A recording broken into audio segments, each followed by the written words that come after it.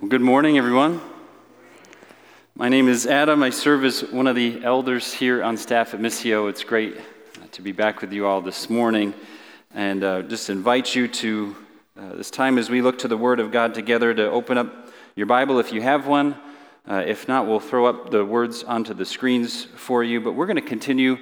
We've been going through the book of Colossians. We're into chapter 3 now, the letter that Paul wrote to the Colossian believers. And so I'm going to read for us Colossians chapter 3, verses 5 through 11, and then we'll look at that together.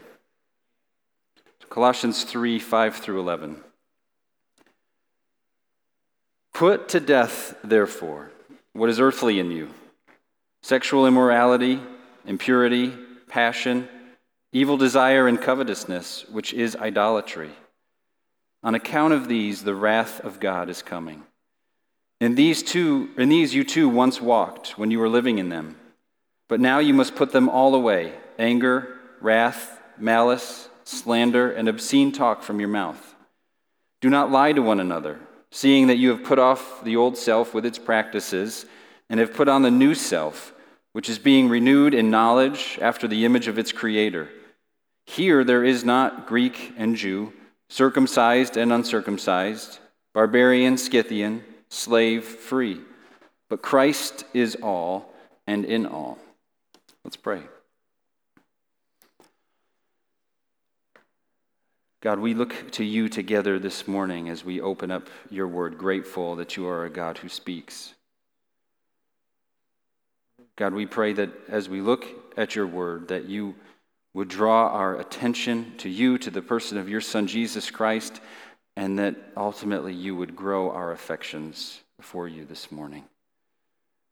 God, that we would be a people who would honor you here as your church, as your bride, as the family of God, that we would be a people who are distinct in the way that we love and serve one another.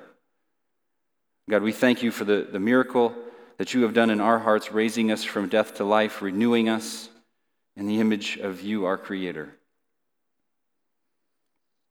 So God, we thank you for this time. We thank you for this time to be together and to gather around who you are, to celebrate what you have done. And use this time in our midst, we pray. In Jesus' name, amen. So I think of two things that we, in general, devote a lot of our time, our thought, our energy to as people. Two things: the discovery of who we are, our identity, and pursuing our ideal future and purpose. We give a lot of our time and thought and energy to those two things: the discovery of our identity and the pursuit of our ideal future. And when we feel as though at times in life that we don't have clarity, that we don't have answers to those things, we feel a bit of restlessness. We feel as though we're kind of floundering a little bit through life at times. But once we gain some clarity, once we have a sense of an answer of who I am and where I'm going, we pursue that. We say no to anything that won't help us reach that goal, anything that might be inconsistent with it. For those who are students, those in medical school, right? You're a student, but man, your sights are set on being a doctor. For those in education, you're a teacher, but maybe your sights are set on administration. Maybe you're somebody who's single, but your sights are set on the future of marriage and possibly children. And here's the thing: when it comes to our God, our Creator, these two things that we long for and we seek after, God graciously gives to his people in abundance. He gives to us in the fullest and purest sense a new identity and a glorious future. How good and gracious is he to create us with those longings, to create us with those desires of identity and purpose, and to fulfill them in himself, to graciously give those things to us and fulfill those desires, right? How gracious of a God, how good of a God is he to do that for us, for those who are in Christ, or who have repented of their sins, placed their faith in Jesus, have been made new, he grants that to us. Levi talked about this last week in Colossians 3, in those first 4 verses, that our identity is in Christ, our future is in Christ, and that should inform the way that we live here and now. And the question we ask is, why wouldn't that reality change the way we live? Right? As I said, if you have something in mind for your future, you ignore anything else that is unhelpful or irrelevant to where your mind and your heart are set. You seek out anything that could possibly be in line with that identity, with that purpose for your life. And so for the Christian, for those in Christ, as Levi talked about last week, we've been given those things. We've been given identity. We've been given a future. And now that is the very foundation for our lives. And so this next section, verses 5 through 11, they build on that foundation. They build on that truth by explaining what our lives should look like. They answer the question, what does a life look like that's built upon that foundation, that matures and grows upon that foundation of an identity in Christ, of those who've been brought from death to life, right, and who will appear with him in glory? What does a life look like that's built upon that glorious truth? And so in verses 5 through 11, we have this overarching command, put to death, therefore, what is earthly in you. Right? Therefore, based on the truth of verses 1 through 4, right, this command to put to death what is earthly in you hinges on what he's just said, on the identity and purpose that we have. Because Christ is your life, because Christ is your future, now what? Put to death what is earthly in you. He's saying, resist, reject anything in you that is opposed to your present reality and your promised future in Christ. Set aside anything that is inconsistent with who you are in him, with who he's made you to be. Anything that doesn't line up with that future, with him forever in glory. He says we're to put away these things that are earthly, and we'll come back in a second to what it means to put them to death, or later he says to put them away. But he describes what these earthly things are that he has in mind. Right? What is it that he's asking us to put to death? He gives us 2 lists. The first one shows up in verse 5. We're to put to death these earthly things: sexual immorality, impurity, passion, evil desire, and covetousness, which is idolatry. And then a second list, down in verse 8, he says, put them all away. And he lists anger, wrath, malice, slander, and obscene talk from your mouth. In verse 9, do not lie to one another. And so we see, if we break down those 2 lists, each list has a theme. Right? There's a common thread. In that first list, right, it's the desires of this world, specifically the sexual desires of this world. Those are the earthly things that we are to put to death, he says. Sexual immorality, anything outside of marriage. Any thought, any action that is outside of God's design for marriage. Impurity, passion, right, specifically lust. Evil desire, which gives birth to lust. Covetousness, a hunger for something or someone that's not yours. And he says that the root of all of this is idolatry, that you have these deep affections for something or someone other than God. Then the second list has a theme of how you treat other people. So the first one really is how we relate to the desires of this world, specifically sexual desires. The second list is how we treat other people: anger, wrath or rage towards others, malice, the intent to harm someone, slander, the harming of somebody with our words, obscene talk, lying, right? All the damage that we can do or that's been done to us with words. These are the things that are earthly in you. these members of our body that are on earth. These are the things that are inconsistent with who we are as a child of God, as a follower of Christ, as someone who's been made in his image. These are the things that are untrue about who God is. And so these are the things he's saying that are earthly in you that must be put to death. What does that mean? Put to death these things. Put away these things. Right? That can, if we're honest, that can seem like an impossible command.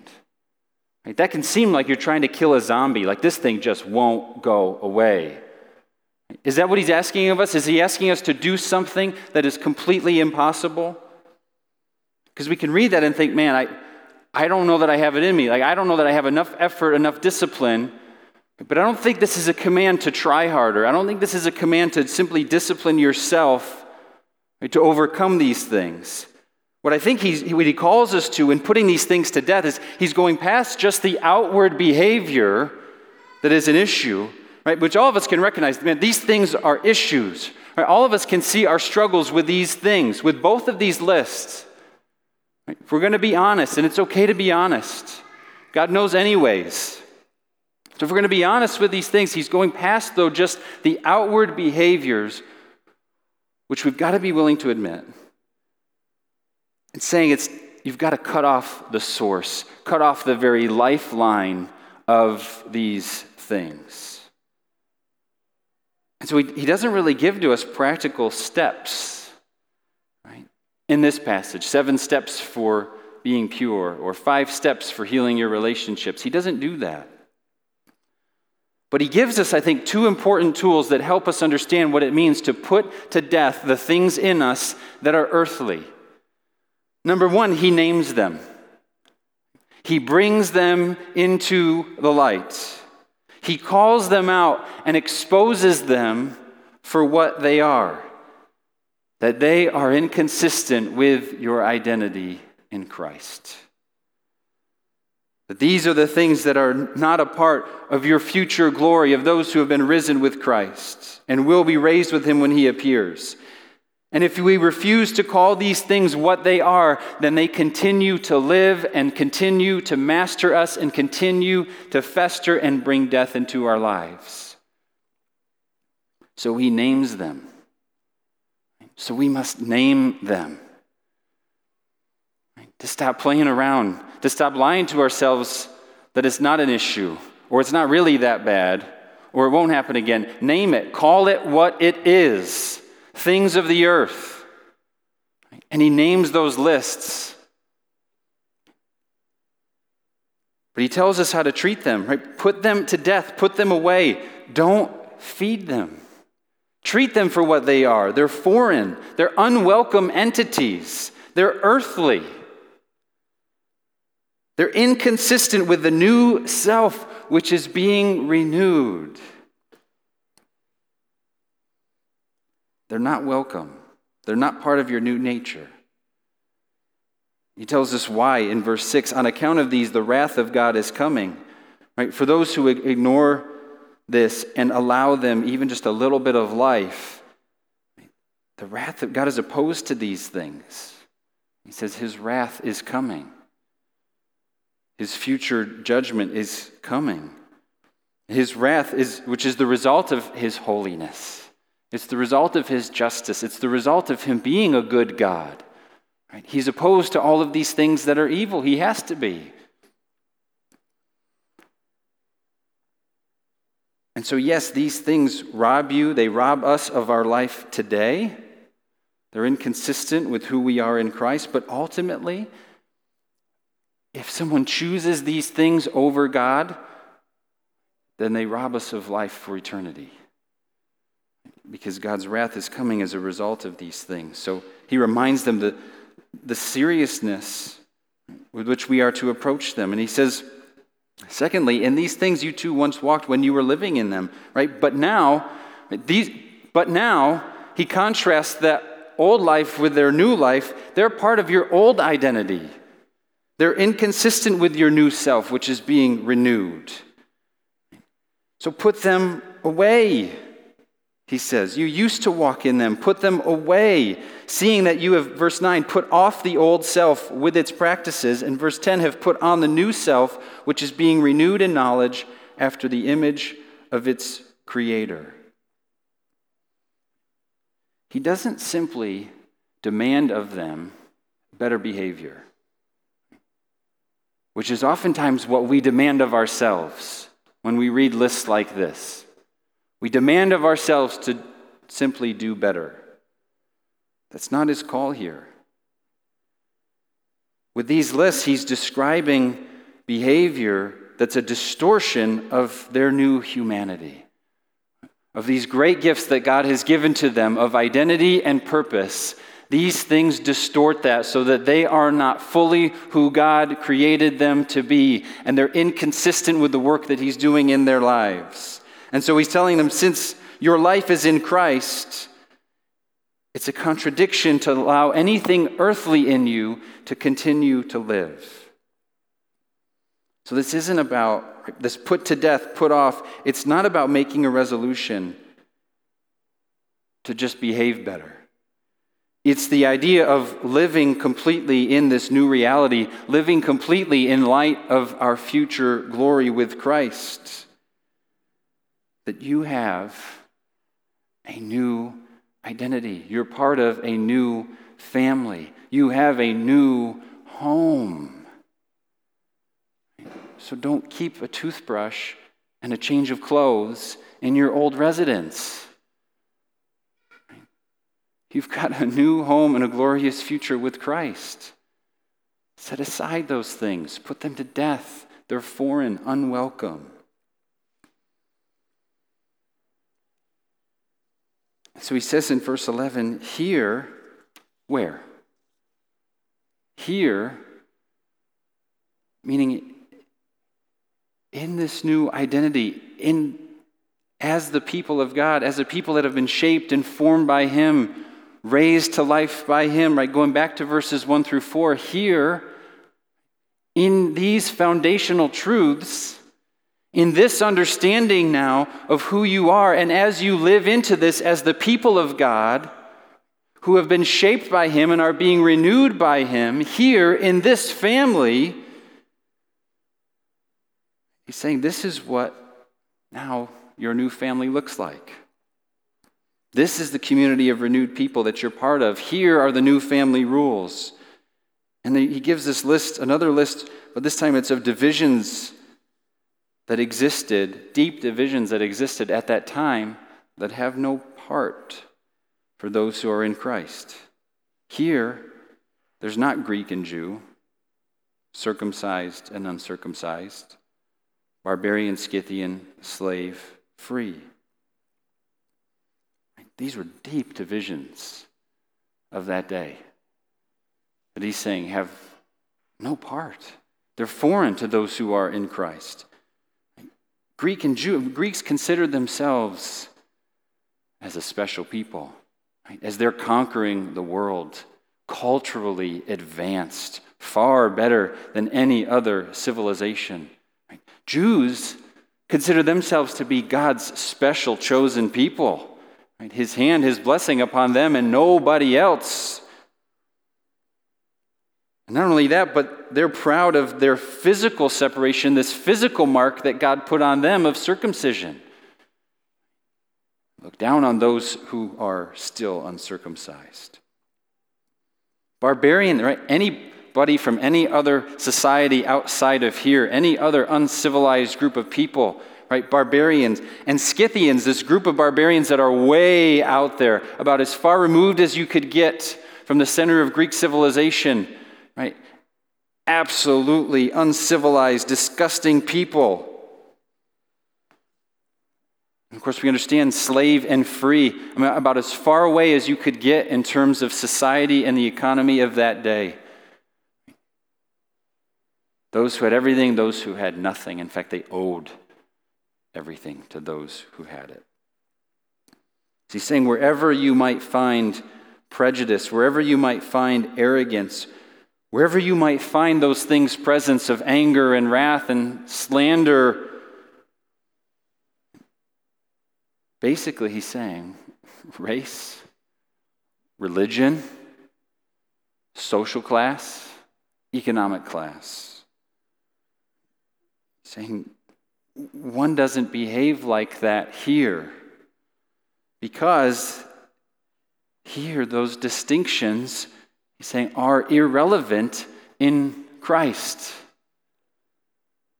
They're irrelevant because they deny the creation of humankind in the image of God, because together we're being renewed in that image. That's what is most fundamentally true about us, so those other things are irrelevant. He's not saying they cease to exist.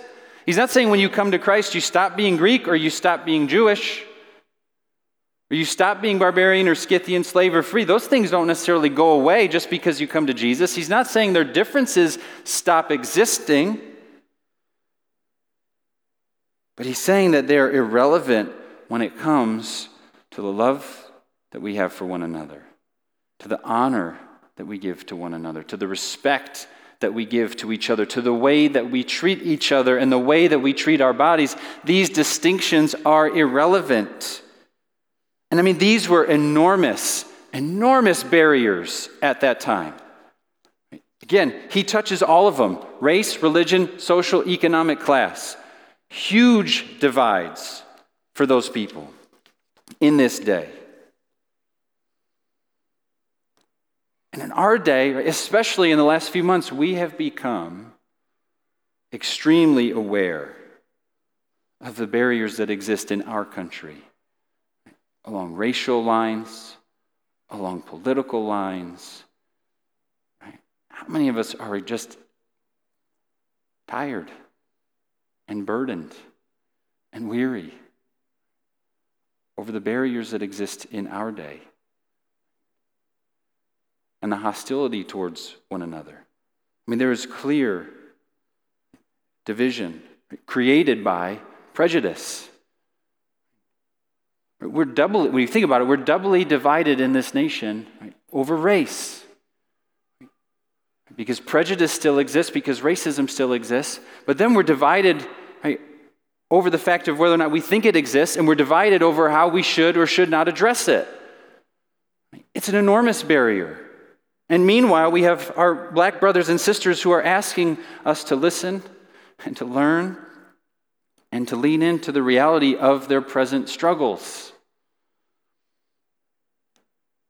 On top of the present reality, right, we face decisions made in the past that were based on prejudice and discrimination that still affect and plague our neighborhoods in this city today.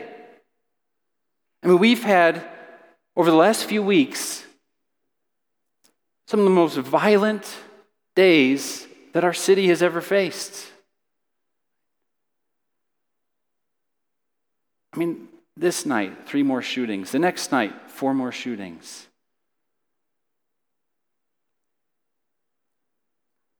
Violence between young men who are saying to each other, because you're not a part of my gang or because you don't live on my side of town, you're not worthy of living anymore. That's the divide that exists in our culture, in our community today. And then on top of the division that's there, you have some who look in on that and say, well, this is their mess. Let them figure it out. Only creating more hostility and division. Or if they only worked harder, then they could be like us. They wouldn't be in this position. God help us.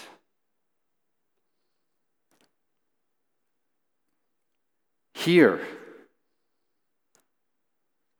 as the family of God, here, as the church, no.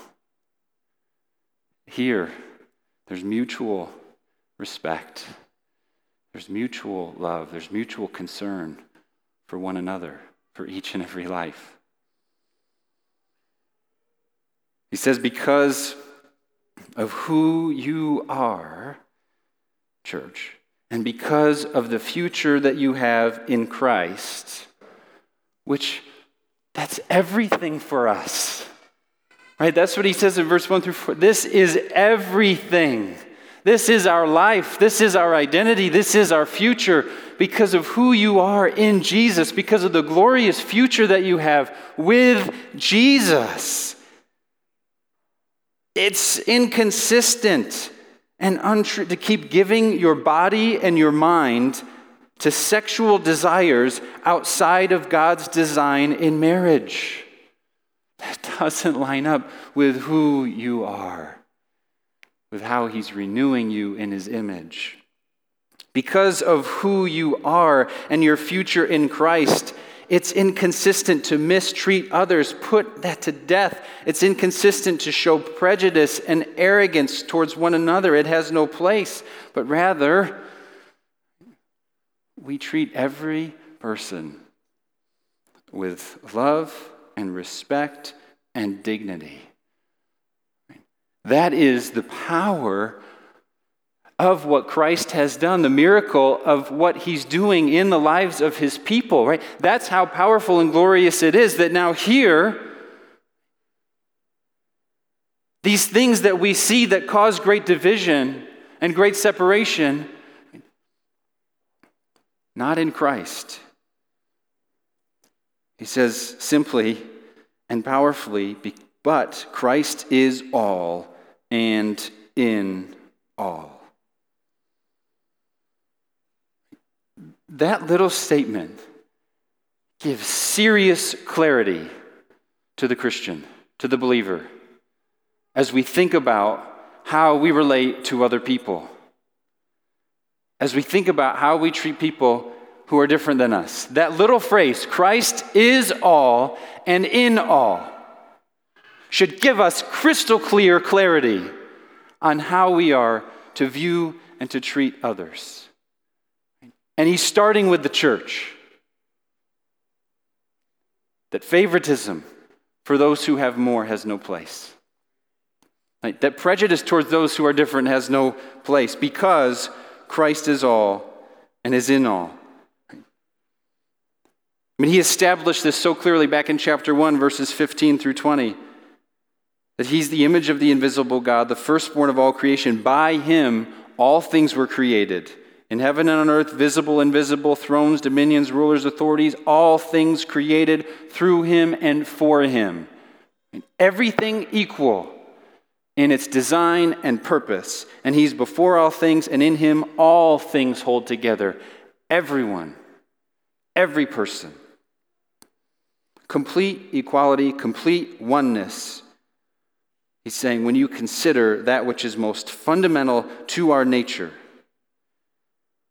skin color, religion, social class, economic class, yes, they're part of our lives and they're an important part of our stories, but they are not the core of our identity. They're not the most important thing about who we are, especially as the church. Galatians 3, verses 26 through 28, he writes a similar thing. He says, "For in Christ Jesus you are all, every single one, equally sons of God through faith. For as many as were baptized into Christ have put on Christ. There is neither Jew nor Greek. There is neither slave nor free. There is neither male nor female. For you are all one in Christ Jesus." He's saying these barriers are no more. Instead, there's mutual welcome, mutual respect within the church. Again, I mean, the barriers that he names, though they don't seem as significant to us, at that time, tremendous hostility. What could possibly cross those types of barriers? And we sit here and ask, what could possibly cross the barriers of black to white, rich to poor? And it goes so much deeper than praising good behavior and correcting bad behavior. If Christ is your life and he is your future, church, he's saying then call it what it is. Call your sexual immorality what it is. Call your arrogance and your prejudice towards others what it is. It's foreign, it's inconsistent, it's unwelcome, it's earthly. And let it be so here in the church. Because the reality is the world doesn't comprehend. They don't have verses 1 through 4. That's everything to us. Empty religion doesn't have verses 1 through 4. Identity, future. Christians who are Christian by name only don't have verses 1 through 4. Identity, purpose. No, this is the work of Christ in and through the church. That's what we stand on. That's our foundation that God has graciously given to us. And so he's calling the church to live in light of that. In light of verse 4, this future glory that we have in Christ, right? In light of what's coming, to be with him for all eternity, to worship him with every tribe, tongue, and nation. That's our glorious future.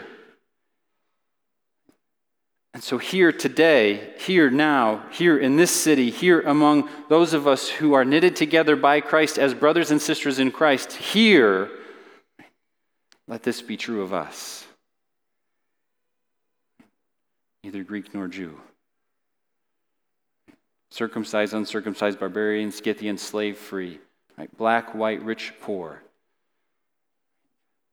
Christ is all and is in all. That has to be our foundation. That is the only foundation. And it's been given to the church. And so may that cause us to be the people who put to death then what is earthly, who put away what is earthly. That within these walls, so to speak, within our relationships, within the way we treat one another, that it would be a picture of that future glory, that it would be a picture of that new identity that we have in Christ. Right? That he might be glorified in us.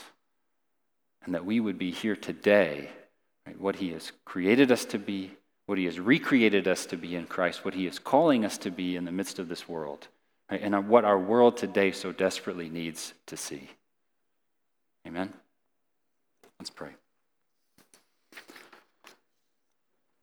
Father, we are so grateful for the work that you have done, for the miracle that you have done in bringing us from death to life. And God, we look forward with great anticipation to the return of our Savior Jesus and to our future glory with him. Let us be a people who are so consumed with that anything of this earth in us just appears absolutely foreign to us. Would you, by your Spirit and by your grace, cause us to put to death these things, so that here you would be glorified and honored, here that we would be a picture of what is to come. Lord, strengthen our relationships. Where there's division and divide in the church, where there's conflict, unresolved conflict, and hostility in our relationships with brothers and sisters, God, may we seek that out so that you might bring peace and healing, that you'd be glorified in us. Do that work, we pray. Thank you for renewing us in knowledge after the image of you, our Creator. In his name we pray. Amen.